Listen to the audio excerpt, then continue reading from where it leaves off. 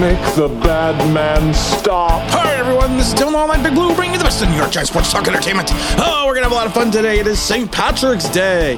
We're going to talk about the big sign of Ricky Seals-Jones. We're going to talk about the Baker Mayfield swap for Daniel Jones that Cleveland would never do. We're going to talk about the salary cap. We're going to talk about James Bradberry again for a moment. Oh, but you know what? I want to talk about Ricky Seals-Jones. The big signing. The big tight end.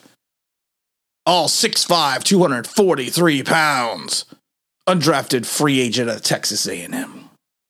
I love people on Twitter, the Twitterites. I love it because Joe Schoen has done such a marvelous job of creating something with this team, with his free agent signings, that the Twitterites have just snatched it up, have just grabbed onto it. Schoen has basically said that we're going after guys that just need a chance, just need an opportunity, just need that something special. They just needed a chance. That's all they need. And they're going to come in here and they can perform. And the Twitter people see this and go, oh my God, he's right. These aren't bargain bin free agents. These are guys that are hidden gems that just needed a chance. I guess you got to hold on to something in life. Ricky Seals-Jones, of course, has been in the league for, 5 years now. He was with Arizona going back to 2017. He went to Arizona, then Cleveland, then Kansas City, then Washington. Last year, he played in 13 games, 6 games started, total 9, targeted of 49 times, 30 catches, 271 for 9 yards a catch, I should say, 2 touchdowns and 14, just 2 touchdowns.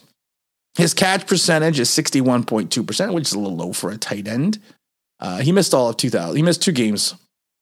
I missed all but two games in 2020 for Kansas City. His biggest year, I guess you would say, would have to be in 2018 when he had 34 receptions for 343 yards and 1 touchdown. Again, his catch percentage was only 49.3%. I think we need to look at that a little bit, because if you have a career catch percentage for a tight end, he's going to be your starter at 53.3%. I don't know if that's a hidden gem. I think that's just a guy that's going to come in and be a fill-in starter till we can find somebody.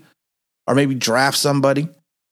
You figure with his size and his ability, he should be a good blocker or block well enough to be a starting tight end. I'm not going to get overly excited about it because, like I said, he is what he is. He's a bargain guy coming in here. He is a guy that was a former wide receiver in college. And he's he's becoming more and more of a reliable pass catcher. He's probably going to be a security blanket for Daniel Jones. He could easily be the starter, but that's not saying much because we really don't have anyone in the tight end room.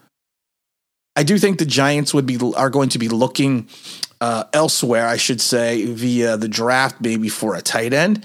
I mean, you got to give the signing a solid C, but you have to give the PR job a solid A for the Schoen. Because any signing that we make is going to be, that's like people getting excited about Feliciano, who's missed 15 games in 2 seasons, who's only had about 300 career snaps at center, but he's going to be Bart Oates. He's going to be Sean O'Hara. We're all good with that. We're all going to be good with that. I just can't take it. I thought we got smart over the offseason. I really did.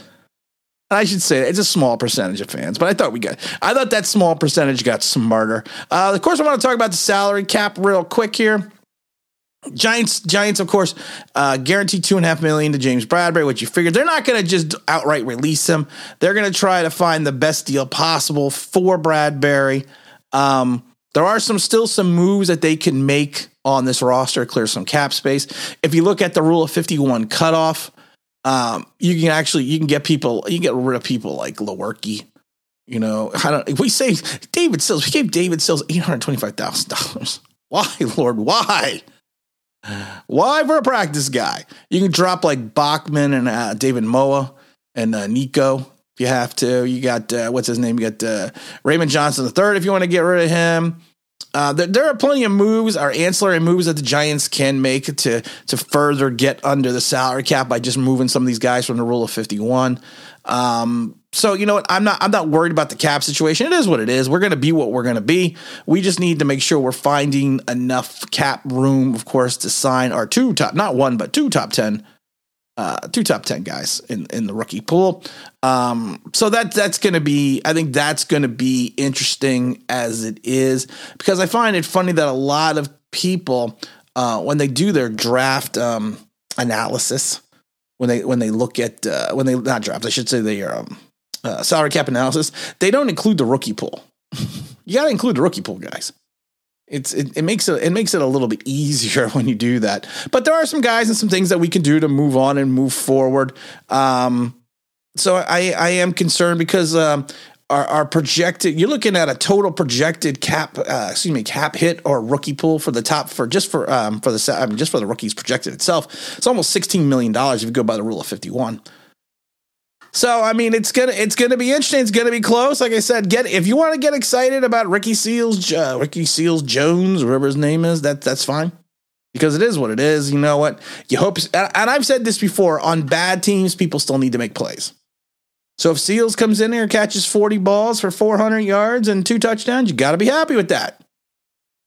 Plain and simple. Want to talk about Baker Mayfield? Evidently, Baker Mayfield was worn out his welcome big time in Cleveland. They basically said that they're looking for an adult to be the quarterback. I mean, that's pretty bad. That's pretty bad to say. There's going to be a market for Baker. Most people forget that it was just in 2020 that Baker had a team at 11-5, completed 62% of his passes, over 3,563 yards, 26 touchdowns, and 8 interceptions. He's a kid that can still make things happen. He's until last year, like I said, he had 2 seasons in a row where he started every game. And technically, if you go back to 18, he didn't really miss a game due to injuries. So, I mean, and then he played in 14 games with a muscle tear in his non-throwing shoulder, which if you've ever tried to throw a ball with a tear in your other shoulder or pain in your other shoulder, it affects your throw. And if you watched any of the Cleveland games, and I did last year, you could see he did not have the same velocity on the passes that he's had in the previous seasons. I think they're just ready to move on. I think Cleveland feels that they need to purge, people out of the Cleveland hierarchy. They need to get rid of guys. That's, like the OBJ thing. And now I think Baker Mayfield is next. He's going to go somewhere. I still think he's going to go to Indianapolis. But if the Giants if Cleveland called and said, hey, listen, Shane, listen up for a second here. I'm going to swap quarterbacks. I'm going to give you Baker Mayfield, and I'm going to swap him outright for Daniel Jones. What do you think? I'm going to tell you the first thing I would think. I was like, hell yeah.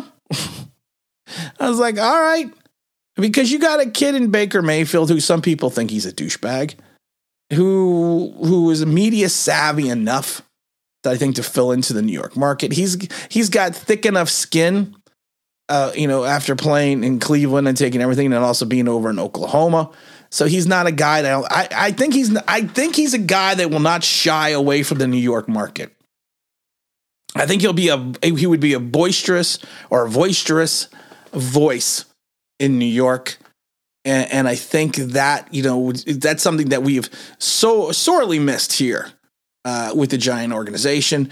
I'm not saying we need a flamboyant quarterback, but we need a quarterback that doesn't seem to be afraid of the spotlight. And Baker would be that guy. And like I said, you could probably get him at a bargain price. Well, maybe a first rounder. That's probably not a bargain price. But, if you look back, he does have a career record of only 29 and 30.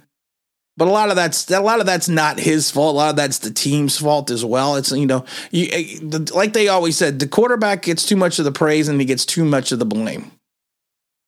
But like I said, I would take Giant fans would be jumping around if their quarterback threw for over 3,000 yards, 17 touchdowns, 13 interceptions, completed 60% of his passes, and was doing that with a tear in his non-throwing shoulder. I think if some Giant fans are ecstatic over what Daniel Jones does and barely does, and then you compare him to Baker Mayfield numbers, we would have the quarterback messiah. We would have Bo Callahan. I just think Baker needs a new spot. I think Cleveland needs a new spot. Like I said, he's not coming to the Giants, but if that call was ever made and I was Joe Schoen, I'd be sitting there going, yeah, okay. Straight up swap. Here you go. I'm happy with that. Let's give Baker number 6 and call it a day. But we're still drafting Malik Willis. Malik Willis. Bringing the boom. Don't anyone ever forget that. And again, this is Tim. You know what? The app. Just a little news here. The app is getting approved still. Usually it takes 3 to 5 business days for the app to be fully approved, so we have to wait and see what happens with that. And it will be on the Google Play Store only first, and it is free. We'll have the big stream on Sunday like we always do, 10:30 Eastern Standard Time. Today is, of course, Thursday, so we'll have a video tomorrow. Probably not one on Saturday, unless something exciting happens in New York Giant land. And again, this is Tim with Online Big Blue, bringing you the best in New York Giant sports talk and entertainment. And as always, if you could like, you can subscribe. Ring that bell notification, that'd be awesome.